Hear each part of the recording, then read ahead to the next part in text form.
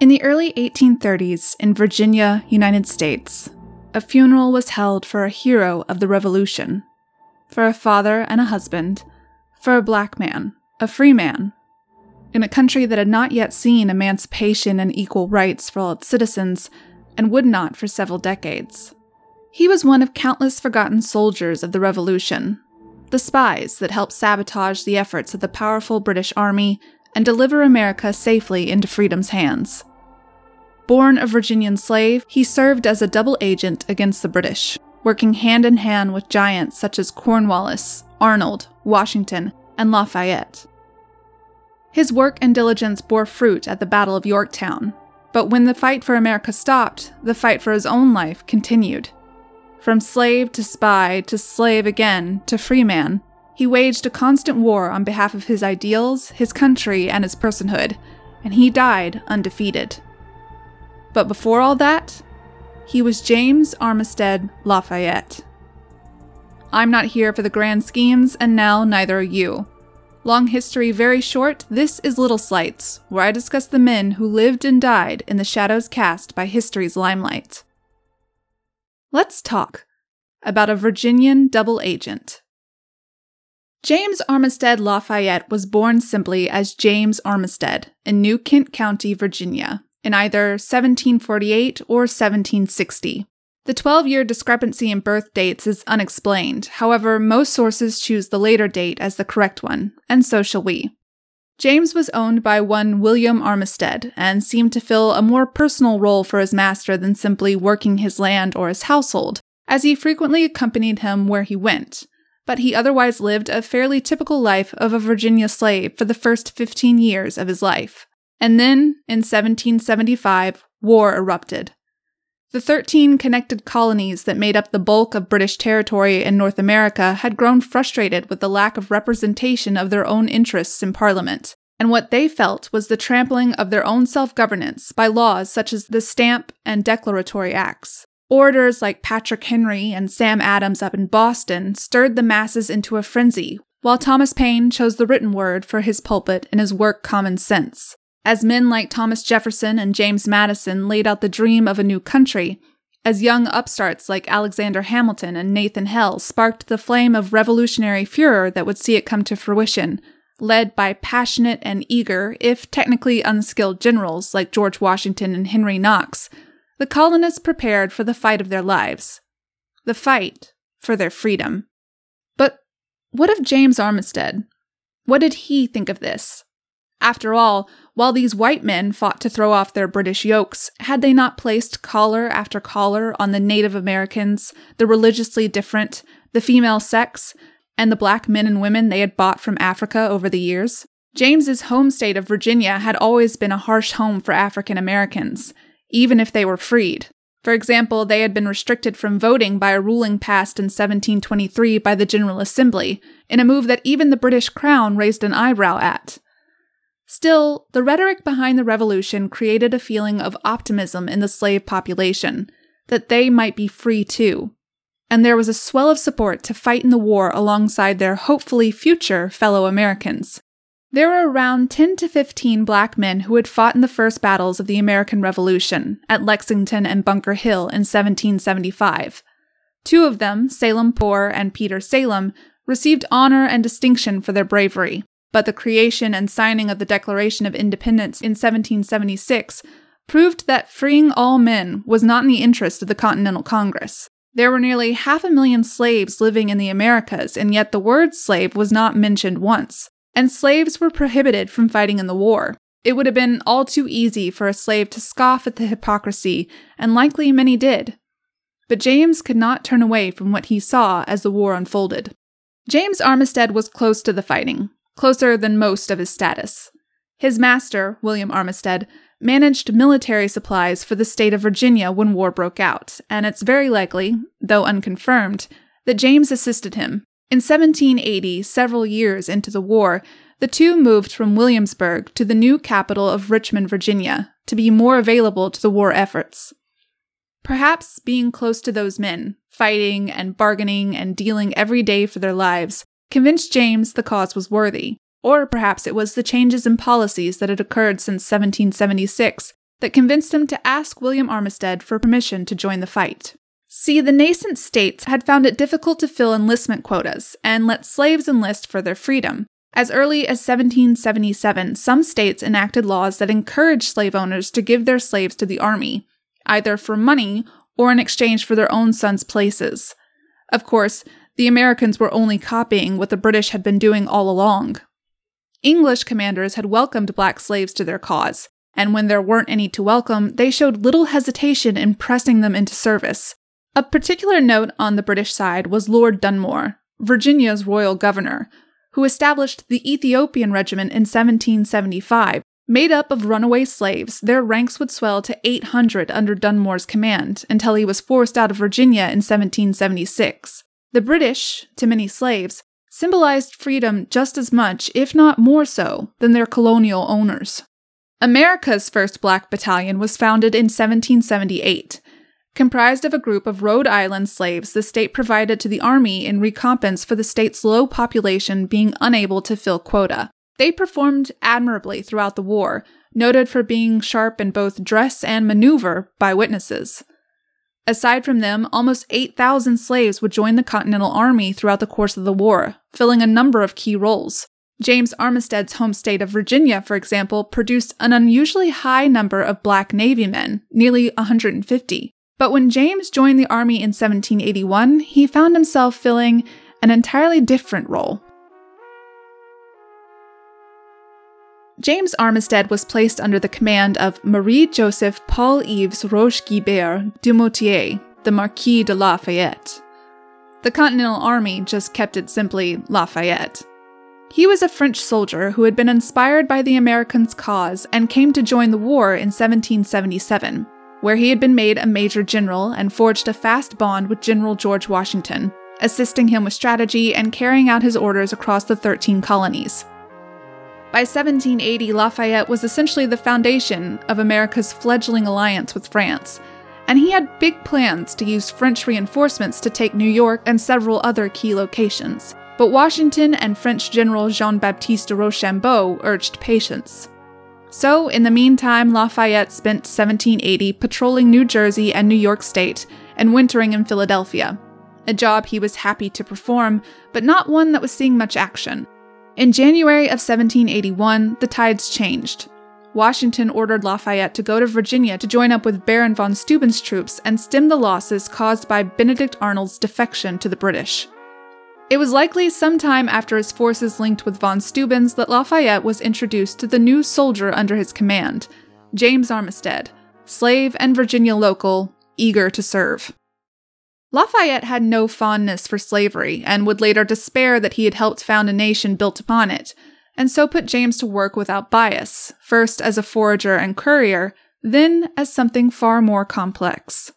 Chasing after Benedict Arnold in one direction while British General Charles Cornwallis chased him in the other, what Lafayette needed most of all was intelligence. And here was a bright young man, knowledgeable of the geography of Virginia, who also happened to be black. Remember the welcome the British gave the runaway slaves in Virginia? There had never been a better time to exploit that than now, and gain the trust of Arnold and Cornwallis. James Armistead became not a soldier, not a Navy man, but a spy. One of the first African Americans to do so. The heroics of spies are unsung.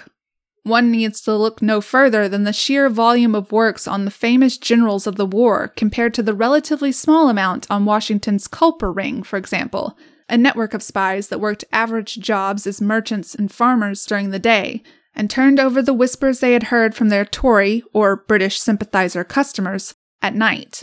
But their work was critical to American success. The American army was outgunned, underfed, ill-equipped, and poorly trained. Being able to outsmart the British was the only way the colonists would ever hope to win, and to do that, they couldn't just rely on the greater knowledge of the terrain and the support of the civilian population, though that was invaluable. They had to know what the British forces were going to do before they did it.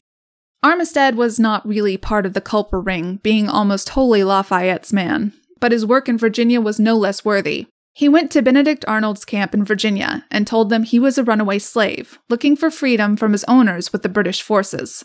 They were, of course, leery of him at first, giving him only the most menial tasks to do. but he earned their trust by leading Benedict Arnold's forces safely through the terrain of Virginia, help the British desperately needed, and knowledge that didn't seem too strange for a runaway slave to have. Meanwhile, Arnold had been on a full-out rampage throughout Virginia, destroying mills, farms, and warehouses to cripple the American forces' supply chain. Any information James could provide to the Continental Army on Arnold's next targets would be invaluable, and he did provide, though his successes in spying were likely undermined by the arrival of British reinforcements in late spring. When Arnold was sent north in May, he left James with General Charles Cornwallis, who employed him as an orderly, someone who waited on officers at their table.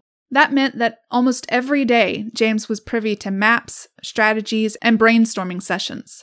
James was illiterate, so he had to rely on his memory to relay this information to the spies lingering around camp, who could write the information down and pass it on to Lafayette.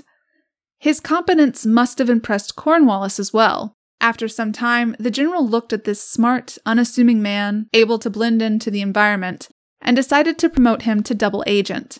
He tasked James with spying on American forces and reporting back their moves to him. It was everything James and Lafayette could have wanted, and more. The Americans sent him to British camps, where he wandered through the maze of tents and soldiers, listening in on their plans and reading their maps while they paid him no mind, until he reached the commander in charge and fed them false information supplied by his fellow spies.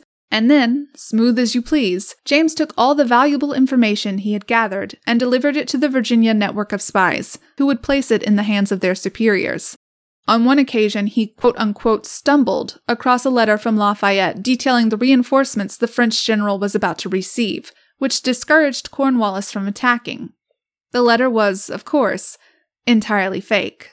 There was no doubt a casual, ignorant arrogance at play on Arnold and Cornwallis's part, believing this runaway slave to be wholly theirs, so eager to help the British and earn his freedom that he would never lie or be swayed. But that only underscores how skilled James really was, a consummate actor and liar, able to identify and manipulate bias and perception to gain trust and information without suspicion. He floated freely through British and American camps for the next several months, storing secrets and plans. But as the summer of '81 drew closer, the stakes grew higher. The British were fighting on foreign land, flagging, and if ever there was a time to seize the moment and force a surrender, it was now.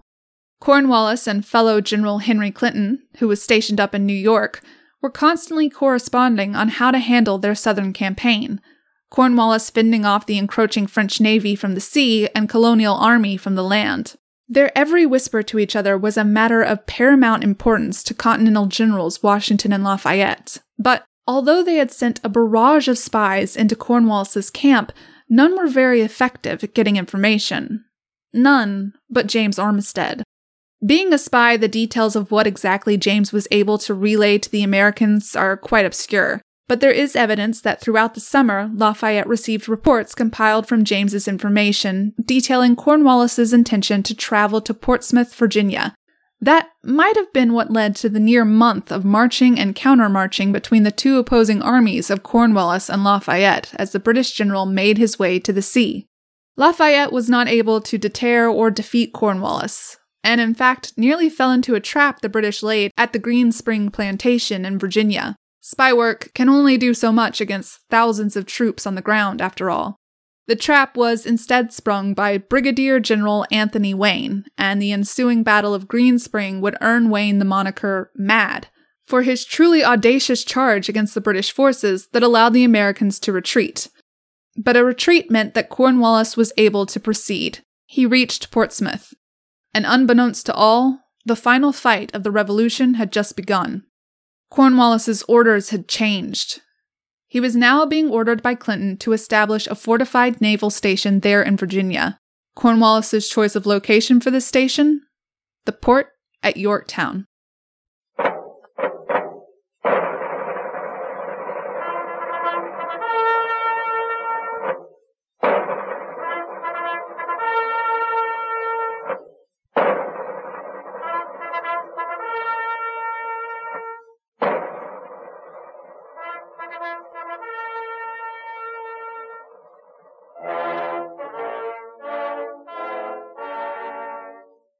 The Battle of Yorktown would be the site of Cornwallis's defeat and ultimately British surrender. Using the French Navy and American reinforcements, Generals Washington, Lafayette, Knox, Rochambeau, and many others were able to bombard British troops into defeat. Their actions, and the actions of the 15,000 men under them, were scrappy, ingenious, and heroic, and have since been memorialized in songs, monuments, and paintings to be celebrated by the nation they helped create. But there was supposedly a moment, before the fighting truly began, that it could have all been lost. James Armistead was doing his duty, serving British officers, gathering information, reporting to Cornwallis, when he discovered some stunning, horrifying plans. Cornwallis had asked to have 10,000 British troops moved to reinforce Yorktown, and his request had been granted. The troops were on their way. If they arrived, Cornwallis's already substantial force would be bolstered to one that would match, if not surpass, the approaching Continental Army. And while French allies would have likely still helped America secure victory, more British troops would have meant that Cornwallis could have held the outer defenses and redoubts surrounding Yorktown for much longer, leading to a greater, more perilous engagement that would kill dozens and draw the siege out for weeks longer. The spy informed Lafayette of these plans, and together with Washington, they were able to devise a blockade for the incoming reinforcements, preventing them from ever truly joining up with Cornwallis's forces. The siege of Yorktown began on September 28, 1781. On October 17th, the British sent a drummer to wave the white flag. On October 19th, British General Charles O'Hara presented his sword to the Continental Army. The siege, and for all intents and purposes the war, was won, though the Treaty of Paris would not be signed for 2 more years. To add extra salt to the wound, soon after his surrender, Cornwallis would visit Lafayette at his tents, and there he would see his own servant and spy, James Armistead, at his side. It was a world turned upside down, and James Armistead had helped shift the axis. His actions, the Marquis de Lafayette would later say, were instrumental in the victory at Yorktown. His dedication, beyond comparison. His cunning, his know-how, his bravery had saved thousands. Armistead was a hero who was thrown no parades, given no compensation, and when the fighting was done, was returned to his owner, William Armistead, to resume his life as a slave. Due to conditions set during the war, James should have been given his freedom, but a new law enacted in 1783 had changed, or rather clarified, the parameters. Under this ruling, only slave soldiers were eligible for emancipation. James Armistead was a slave spy. James fought against this, hard and with the support of William Armistead, but due to inadequate paperwork and a healthy dose of pure stubbornness, the Virginia legislature refused to listen to him despite repeated petitions. When Lafayette returned to Virginia in 1784, he was dismayed to find James still a slave, and wrote a testimonial to be presented to the legislature on James's behalf.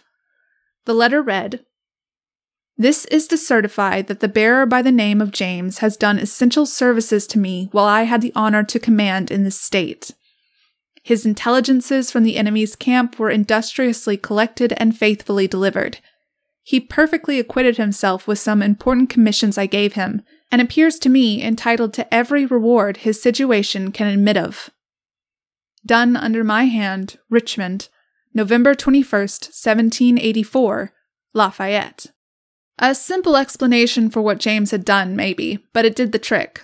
By 1786, William Armistead had become a member of the House of Delegates for Virginia, and between his position, Lafayette's words, and James's tenacity, the Virginia Assembly finally granted James Armistead's petition for his freedom on January 9, 1787. One of his first acts as a free man?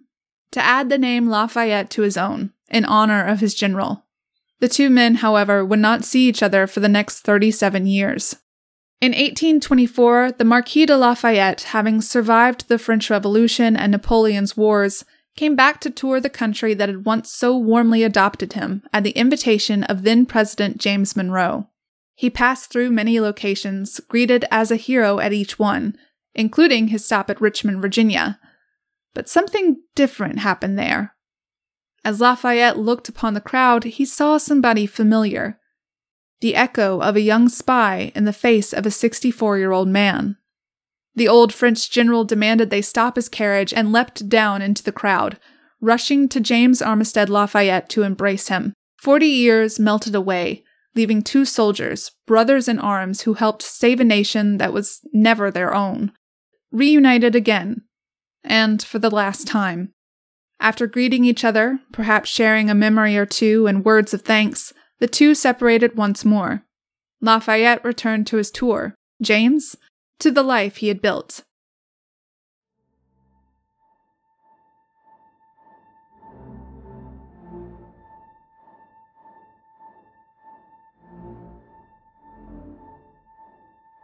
It's incredible what a difference a man can make in just a few short months. From January of 1781 to September of that same year, James Armistead Lafayette had helped change the tide of a war that established a country, albeit in small, invisible ways. He spent longer fighting for his own freedom than he ever did America's, and in the end, both man and country settled down to figure out the future and make something of themselves. America would go on to become a powerhouse on the North American continent, ostensibly fostered on the principles of life, liberty, and the pursuit of happiness. James, for his part, embodied those principles pretty well for a man that America had refused to count as one of their own. He got married, had 1 son and several daughters, bought a farm, amassed a small fortune, and made a small but happy living for himself. James Armistead Lafayette died in 1830 or 1832 in Virginia. In the words of John Salmon, then head of state records for the Virginia State Library, spoken in 1981, James's victory was a victory that subjected the institution of slavery to the relentless contagion of liberty that had prodded America to honor the fullest implication of its professed belief that all men are created equal. James Armistead Lafayette's legacy is one of a spy in the South, of the future of a nation hanging on a few words, of freedom and what it means to fight for it against enemies and allies alike. It's a quiet legacy, one that doesn't get songs or monuments or paintings, but it endures in the country it helped create.